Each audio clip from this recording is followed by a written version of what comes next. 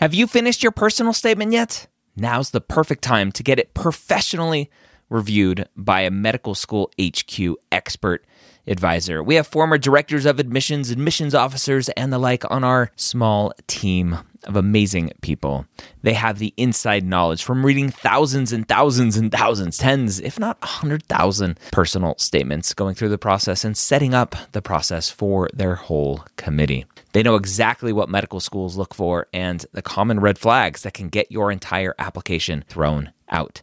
Take advantage of our flash sale right now, going through May 6th, up to 6,000 characters reviewed for just $150. That's a $75 discount on our regular price. Go to editmyps.com. Again, that's editmyps.com. What would you do with 9 acceptances? What about a full ride to one of those acceptances, knowing that you want to go to another school? Unfortunately, we don't talk about those details, but I'll share those in 1 second. The Pre-Mid-Year, session number 532.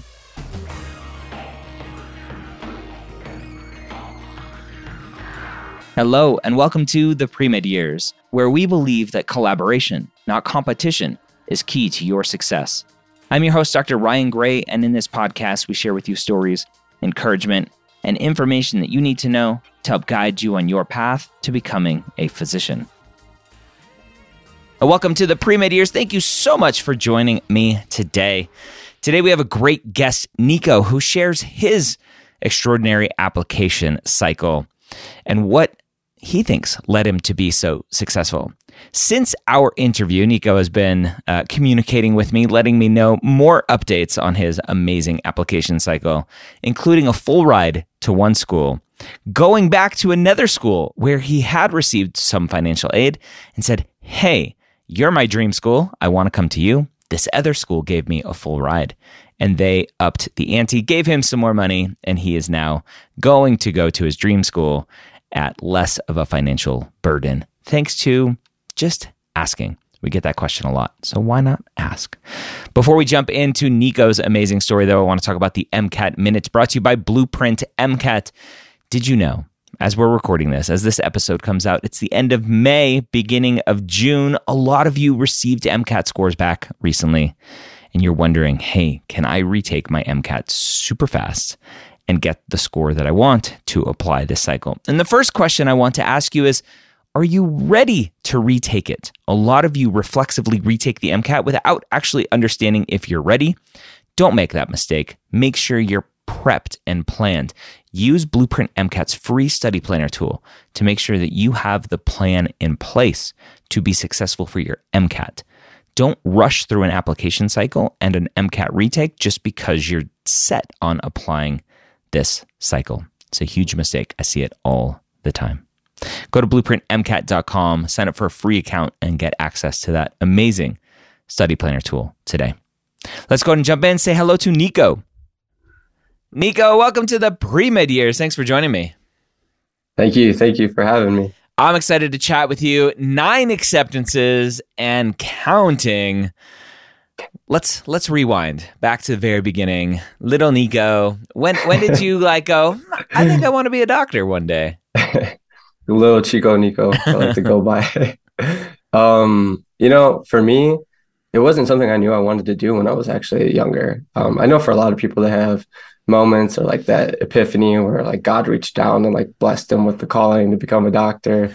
And then from there, they just went moving forward, trying to, complete that goal. But for me, I didn't have much contact with physicians. I didn't really see a primary care doc. Like that wasn't something that was in my mind until I was actually in college. And I think that it was more of a reflection of my moments or my childhood that led me to this path. And it all started, because I didn't see primary care physicians. I was like a regular at urgent care centers, fast care centers. We relied heavily on those. I was a rambunctious kid. I like to get in trouble, lots of quick injuries, climbing trees, holding on to my brother's car while I'm riding longboard, like dumb things like that, With the helmet on, of course, right? With the helmet. Oh, yeah. Of course. Yeah, holding on to a car. I definitely made sure to have a helmet on. And so I'd land myself in there frequently, and I'd get to know like the nurses, the docs there, and I got really comfortable with them because they allowed me to get back on my bike or get back outside and enjoy the things I did. Granted, maybe it's not the best mentality for a 6-year-old to think that like, hey, if anything goes wrong, it's fine. I'll just go to the ER. But and I didn't think at that moment this is what I wanted to do, but it was just something that subconsciously I think continued to build with me as I grew up. And then, going through high school, I wasn't sure what I wanted to do still. I just loved to learn. My parents, neither of them went to college. Mom's from Colombia and my dad is from Illinois, but he, had a rough childhood. So he's blue collar, hard worker, and they set me up for whatever they could. But, college was like very intimidating to me. Yeah. And expensive and so many options. You have a paradox of choice there. So I went into it very open-minded. Yeah. What was that thought process for you? College was the next step. So it sounds like you knew you were going to college, but did you go in with any idea of what you were doing, or are you just like, I'm going to go and see I'm where a it little takes brother. me? So I grew up looking at my older brother. Okay. And he didn't know what he wanted to do. So he ended up going to the Air Force. Smart, and it turned out to work great for him. Yep. So I think earlier in line, I said, you know what, I should probably try to figure out what I want to do more. So I played with like law. I played around with like software engineering, very different things. I didn't have any exposure to sciences, though, hard sciences, in high school. So I went to community college and thought, you know what, this is a good way for me to get my feet wet, explore things without that insanely high sticker price.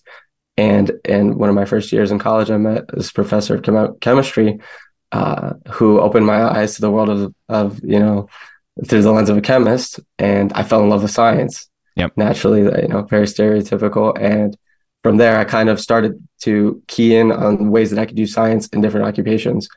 And I started to learn more about myself. I started to contemplate my own experiences, and I thought, well, I think I have ADHD. It's not something that's like very like well spoken in my family. We kind of tend to push those things to the side as a typical Latin family does, and we didn't have much exposure to what to do for kids experiencing mental health issues. And I thought I need to see a professional, and that was the first time I like as an adult spoke with a doctor one-on-one, sat down and received treatment.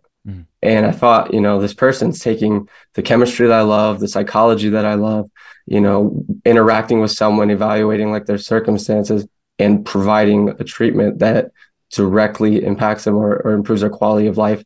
For me, it was like, turning on a light switch. Yeah. And I thought, you know what? Yeah, that's something I could do. Yeah. So from there, I just kind of. What year was that? Validation.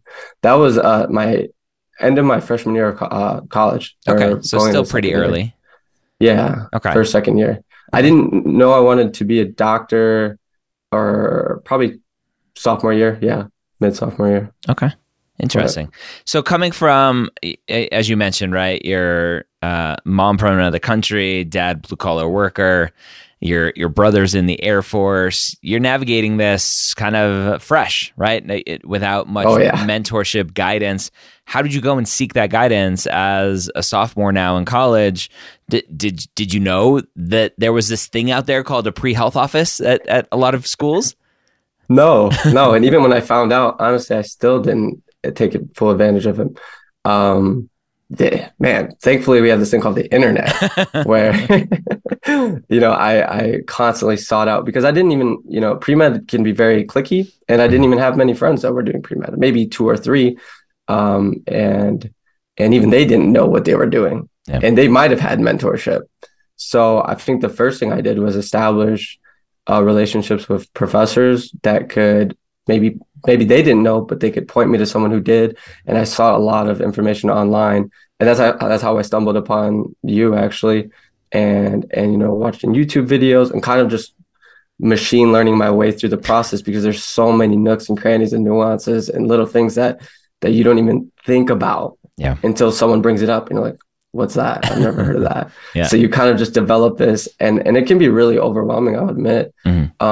So I started to kind of go to this draw board of things and writing, okay, well, all right, let's just take a big paintbrush roller and, focus on the big picture things and kind of go back and paint in a little more finer detail what I need. Yeah.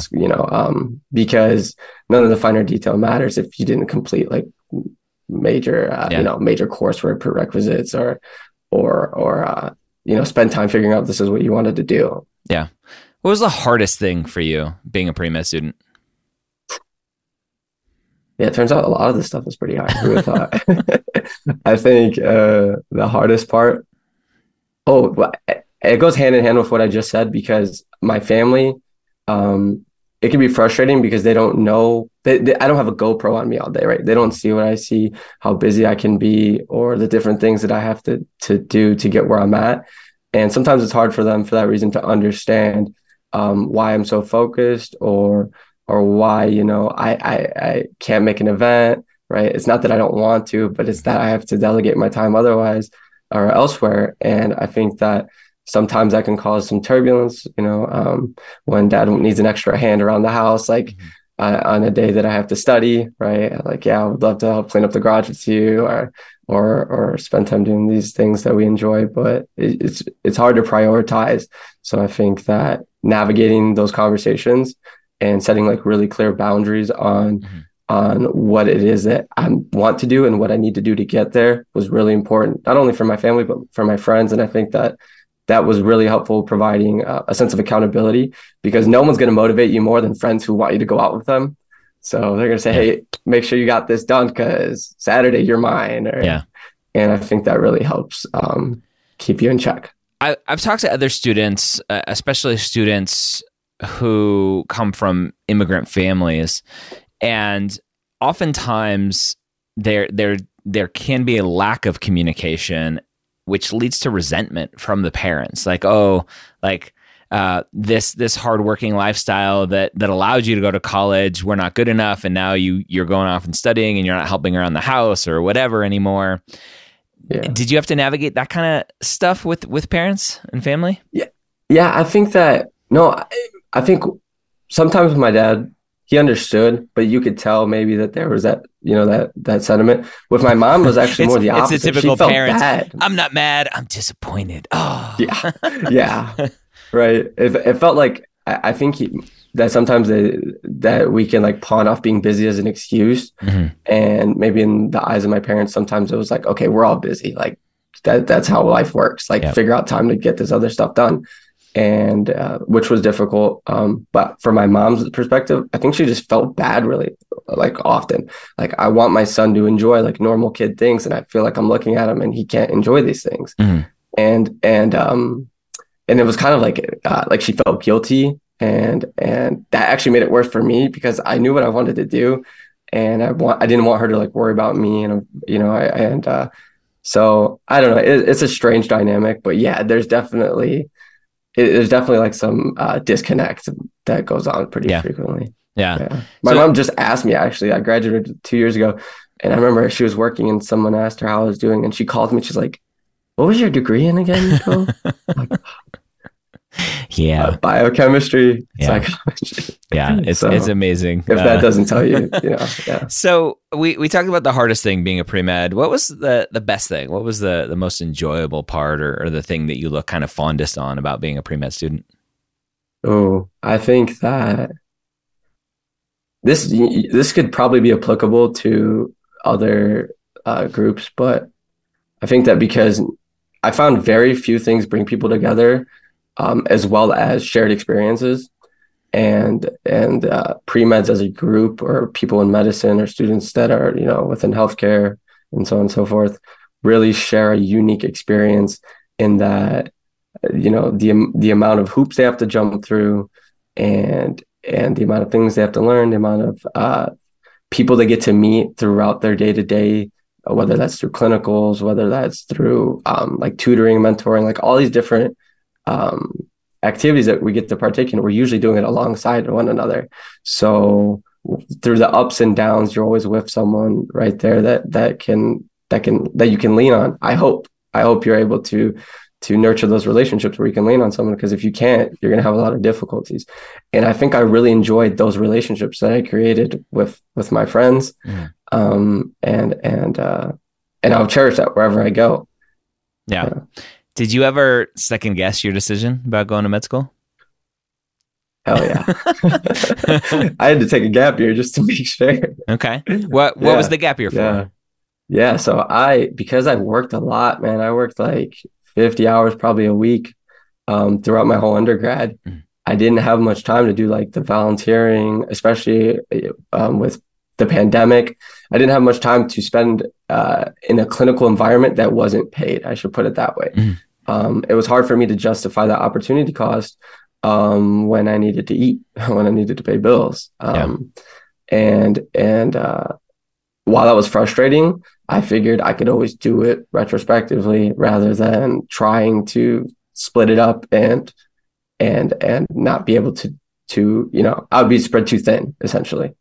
So I wanted to prioritize, and that led to a lot of doubt though, especially like I said, with the pandemic where I was spending a lot of time at home, and I was thinking about how much debt I was about to be going into without a surefire reason for or surefire evidence that I wanted to do this, and I was ready to without a doubt. Mm-hmm. And I think that that's natural for anyone that's going into medicine. I think that there will always be some sense of doubt, but if you're willing to go into it and without a regret and check and double down and feel comfortable doing that, even if there's still a doubt and if you still feel that passionate, then I would encourage you to go into it, but not pursue a career in medicine if that doubt is enough to like render you like unfunctionable. Yeah. Dysfunctional, I should say. Yeah. So you have 9 acceptances, which is phenomenal. First application cycle? Yeah. What led you, do you think, to so much success in your cycle? Oh man, I think this is something difficult as a pre-med that we don't do often, where we don't really like reflect on our successes. We tend to just like keep moving forward. Yep. Like, oh, got an A in a test, keep going. Oh, what's the next thing? What's the next thing? And so this question is difficult for me to answer because I try to be humble. This is a very humbling process. If I'm being honest, it's not difficult to be humble, but I think that some things that I managed to do very well were planning. There's so many different things that you have to consider, and it becomes exponentially more difficult when you have less time. So I think that I was able to, as soon as I realized, okay, this is kind of what I want to do, I was able to be very effective with the way I managed my time so that I was able to fit a lot of different things into my daily life without compromising as much as maybe, other people do. I think that integrating, especially when it came to my application, regular like checkpoints was very helpful. So during my gap year, I think during a lot of people's gap year, it's really easy to fall victim to, oh, I have time, right? I've got time. I got a year off. I got 2 years off. But I wanted to really make sure that I was able to speak about my time off in the application. Mm-hmm. And because it's that weird, like extra year that you get, mm-hmm. I had to set hard deadlines, especially because my MCAT was going to expire. Mm-hmm. So setting those hard deadlines and holding myself accountable was really important. I think that's just general advice to be successful in the application and as a pre-med. And then, even if you do those things though, obviously there's going to be other variables that you need to be able to provide. And I think for me, I don't know, it's just myself. It's pretty cliche, but yeah. I try to be as genuine as possible. And I'm not everybody's cup of tea. I tend to do this thing where I ramble, case in point. But I think that we all have those little idiosyncrasies where people become, have that connection, or they become, very, you have those positive experiences with people that help you develop relationships, and those tend to create your own luck, or you kind of have your own serendipity from that. And, you never know when that'll pay off. And I think I've had a lot of those little moments that paid off later down the line. Yeah. And I don't think I could have done it without those. So there's definitely an element of luck. Yeah. Did you find any mentorship along the way? Yeah, I did find mentorship. I think people try to seek, that's the other thing I noticed. People try to seek like one sole mentor and expect that they have all the answers. which is like an incredibly unrealistic expectation to put on anybody. So, my dad is a mentor to me, right? But he just doesn't know how medical school applications work. So I would never seek that advice from him unless it was like a general thing that anyone could listen to, right? Professors are incredibly great mentors for me in terms of academics, because again, I'm navigating this field where, it's very difficult. And there's a lot of moments where you're going to struggle. And I think there's a lot of moments where you're going to doubt yourself and you're not going to know how to learn, a cycle, or, and you're going to compare yourself to your peers who are doing way better than you. So in the sense, I think peers can be mentors as well that I've gained throughout the years. And then also people that have been, one step ahead of me throughout the way, meaning they were a third year when I was a second year, or they're in medical school while I'm an undergrad.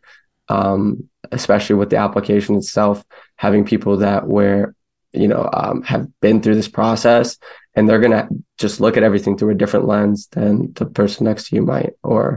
So I think having really specific mentors that can be very helpful in their field is way better than having multiple people try to do it all. Yeah.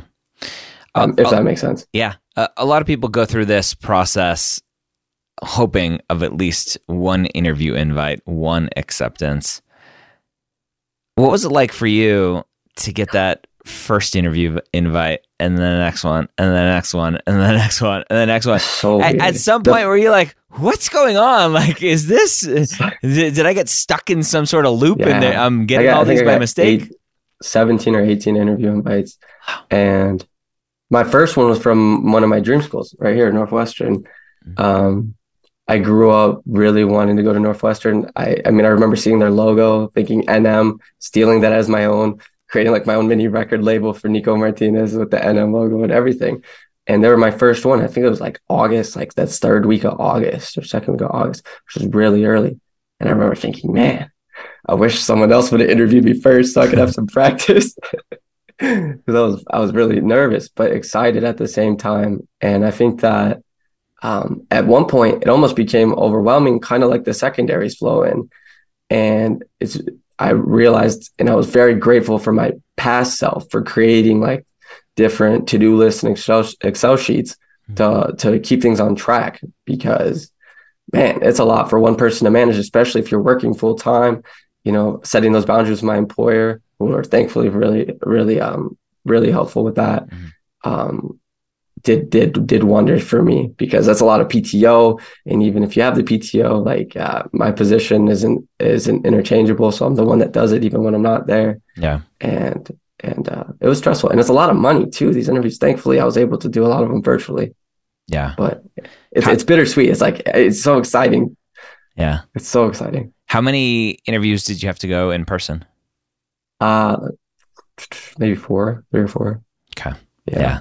It was one of the silver linings of the pandemic is medical schools understanding that virtual interviews are almost as good as in-person interviews. And it's sad seeing schools go back to in-person, because it helps students, so many different students from different backgrounds, and helps kind of democratize the process, make it a little more equitable in terms of allowing students not 100%. To have to pay for hotels and travel and more time off and all of that fun stuff. So 100%. Yeah, I wish. And I wish there was a hybrid option, but that like people in higher socioeconomic status are always going to go, and like I feel like you can't negate that like leverage or that advantage that you get from being there.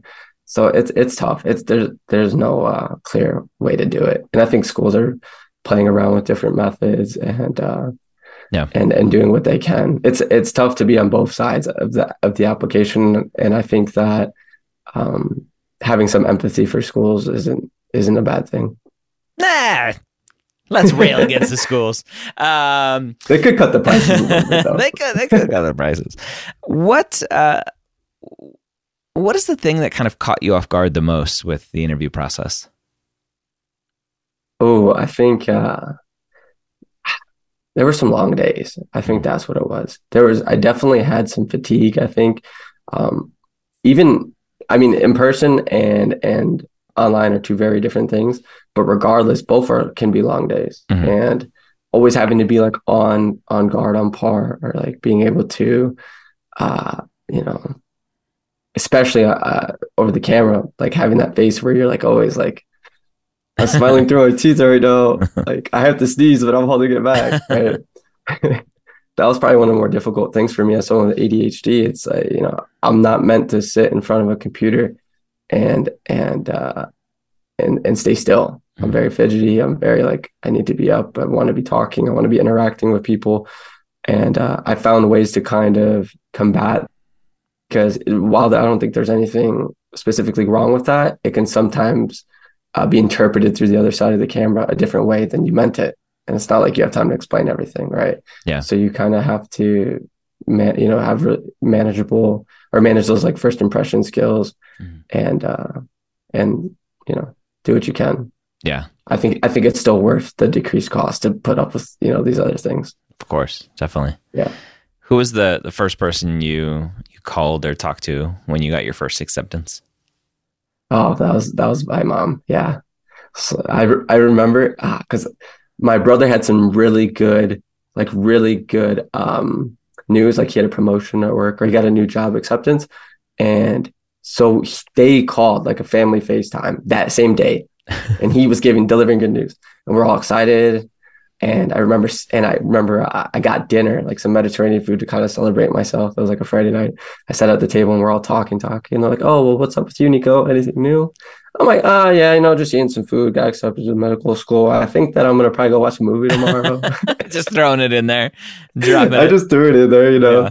Oh man, I actually screen recorded it too. That's awesome. Just for myself later. And it took like a good 7 minutes to get there. And I was itching to do it. And yeah. What was in the that school, actually, like? the first acceptance was the school that is the one I want to go to, that my gut feeling is telling me to go to. So it felt, it's a lot of this time throughout the process, like you always feel like you want to be, you're trying to prove yourself, like you want to be picked, like it feels almost desperate, right? Yeah. And the moment you get your acceptance, I feel like a lot of that, it goes away. And then if you're very fortunate like myself to get multiple acceptances, it almost flips. It's almost like, hey, please pick us. Yeah. Right. They're sending you emails, they're sending you like merchandise, they're sending you like visit dates and this and that. And what about the financial aid packages? That's what I want to say. Yeah, that's what I want to know. Right. So it's like a weird feeling. I use this comparison a lot, but I feel like we do have a lot in common with like athletes, and mentality wise and selectivity wise, the competition is incredible. And I commend anyone that's even willing to put up with all the hoops. That shows their dedication enough, but unfortunately it's limited spots. So. Yeah. It is an interesting question, and let me know if it's not appropriate. Obviously, your mom's an immigrant, so you have some Latin American culture, ethnicity. How much of that do you think is not obviously all of your success, but the potential increased, as you mentioned, right? The schools are like, hey, come to us, come to us. How much do you think of that is authentic? Of like, we want you because we love you, or we want you because you're going to help our numbers? That's such a good question. And I am very Latin. I'm a coconut, if you ask my family in Colombia, right?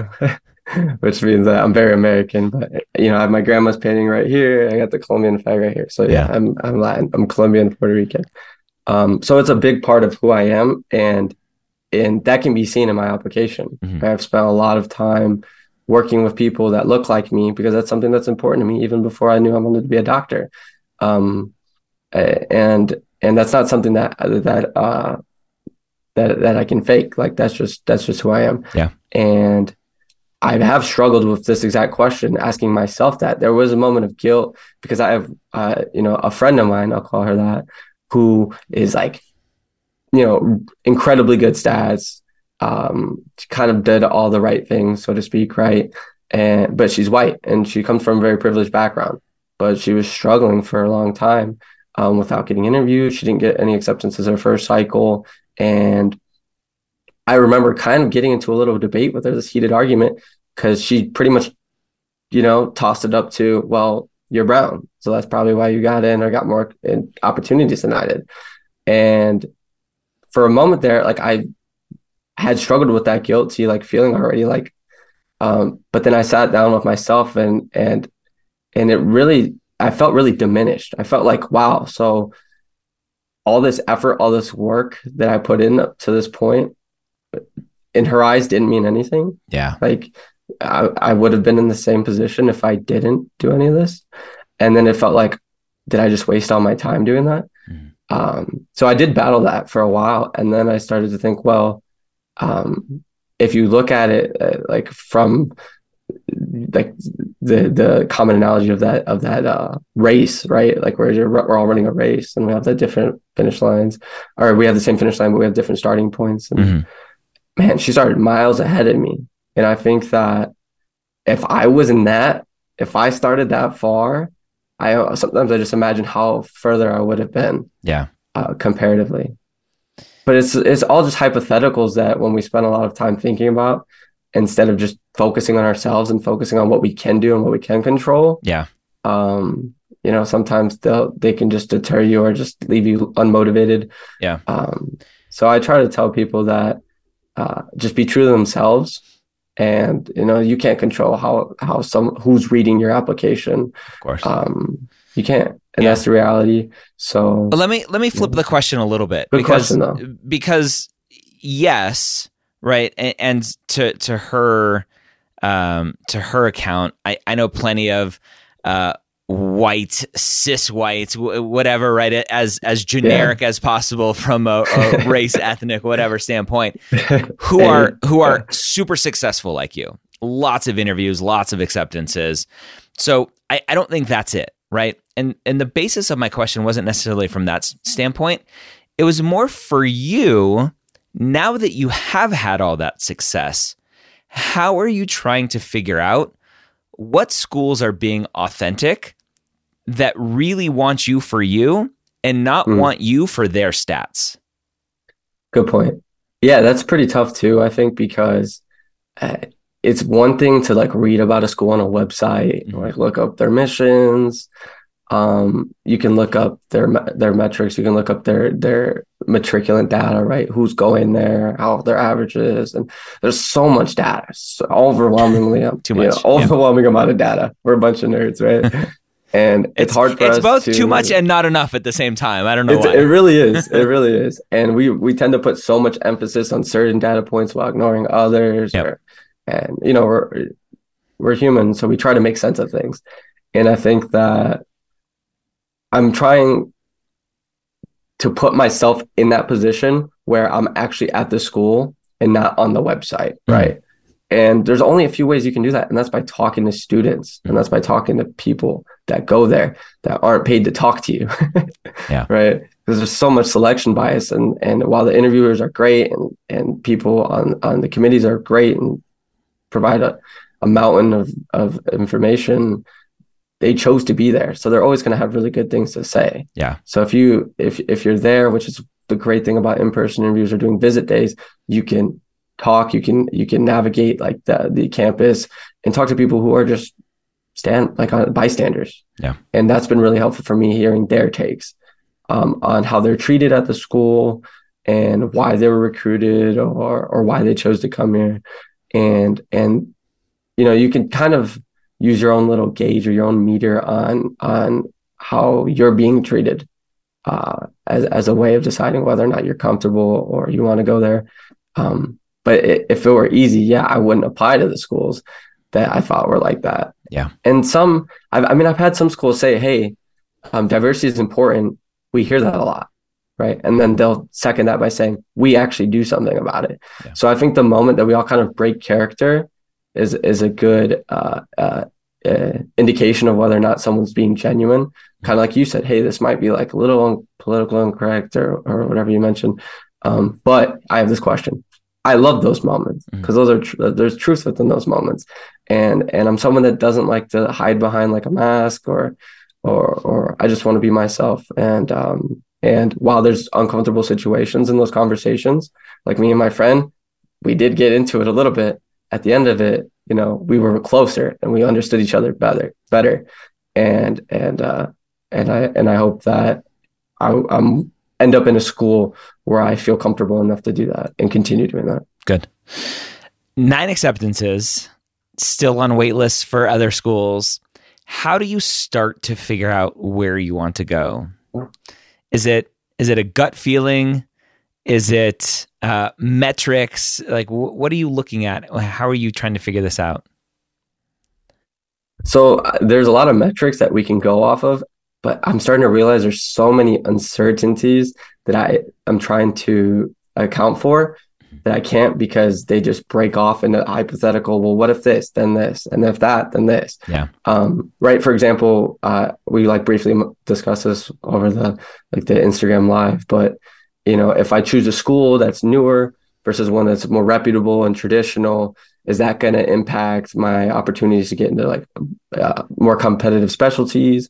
And if that, then I'm going to make less money. And if that, right.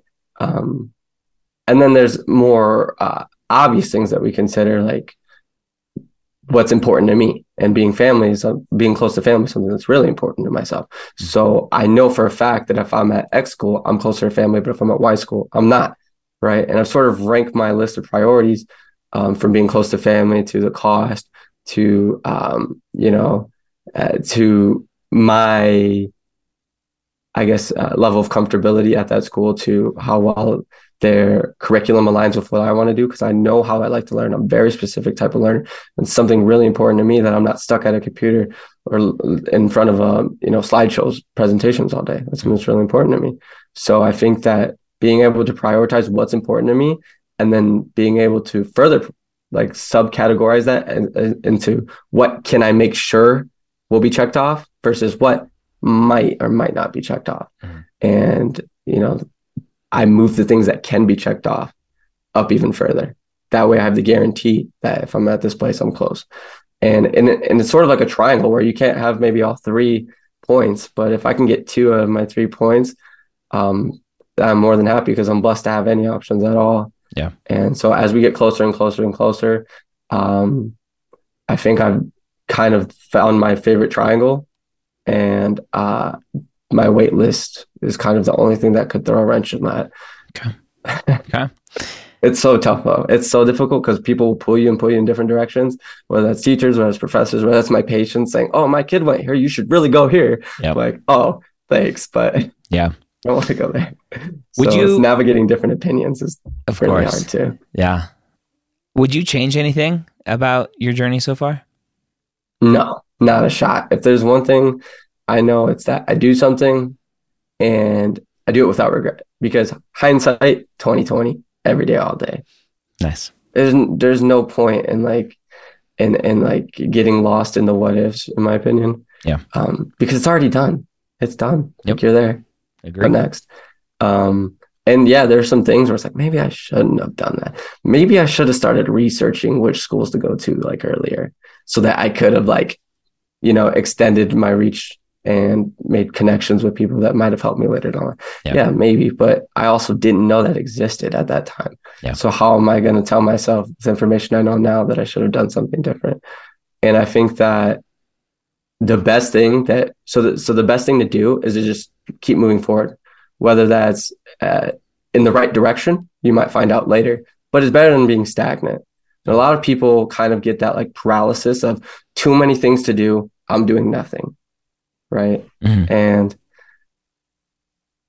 if you're moving forward, you're taking one step at a time, you're going to end up somewhere. Yeah. And that's better than staying still, in my opinion. Love it. So, for the student following in your footsteps, maybe coming from a diverse background or a disadvantaged background, what words of wisdom do you have for them to keep pushing forward, to go find hopefully as much success as you found on your journey? I think that one of the biggest things that's helped me, again, be successful is, so I love to read, right? And I remember reading a book, I can't recall the name, but it talked about this concept of Parkinson's Law, if you've heard of it. I love where it's Parkinson's this idea Law.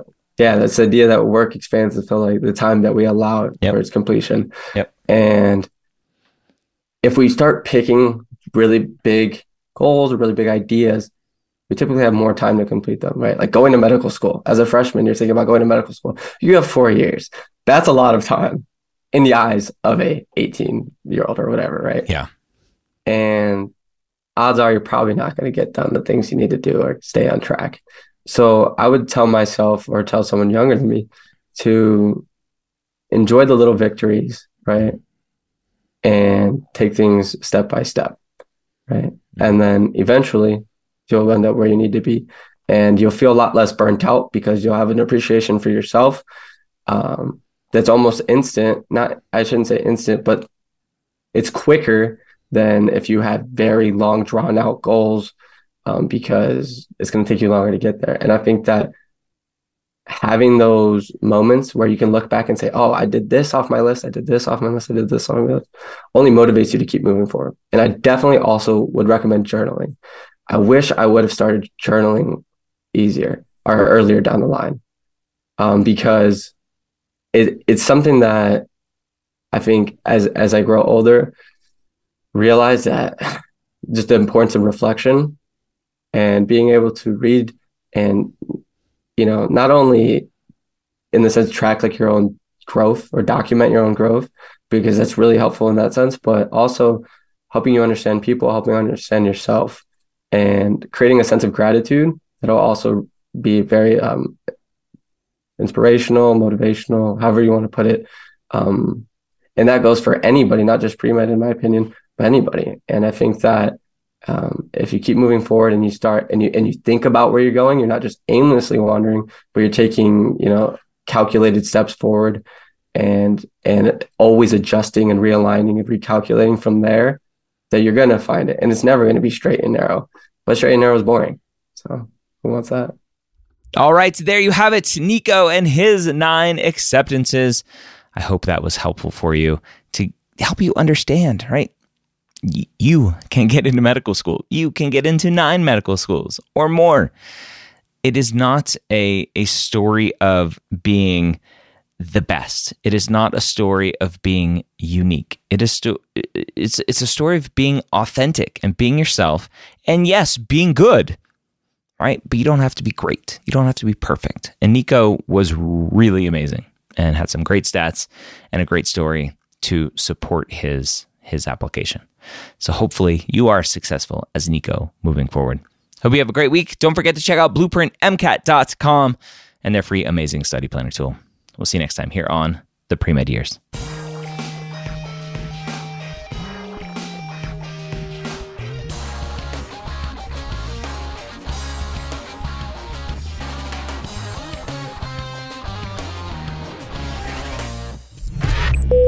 This is MedEd Media.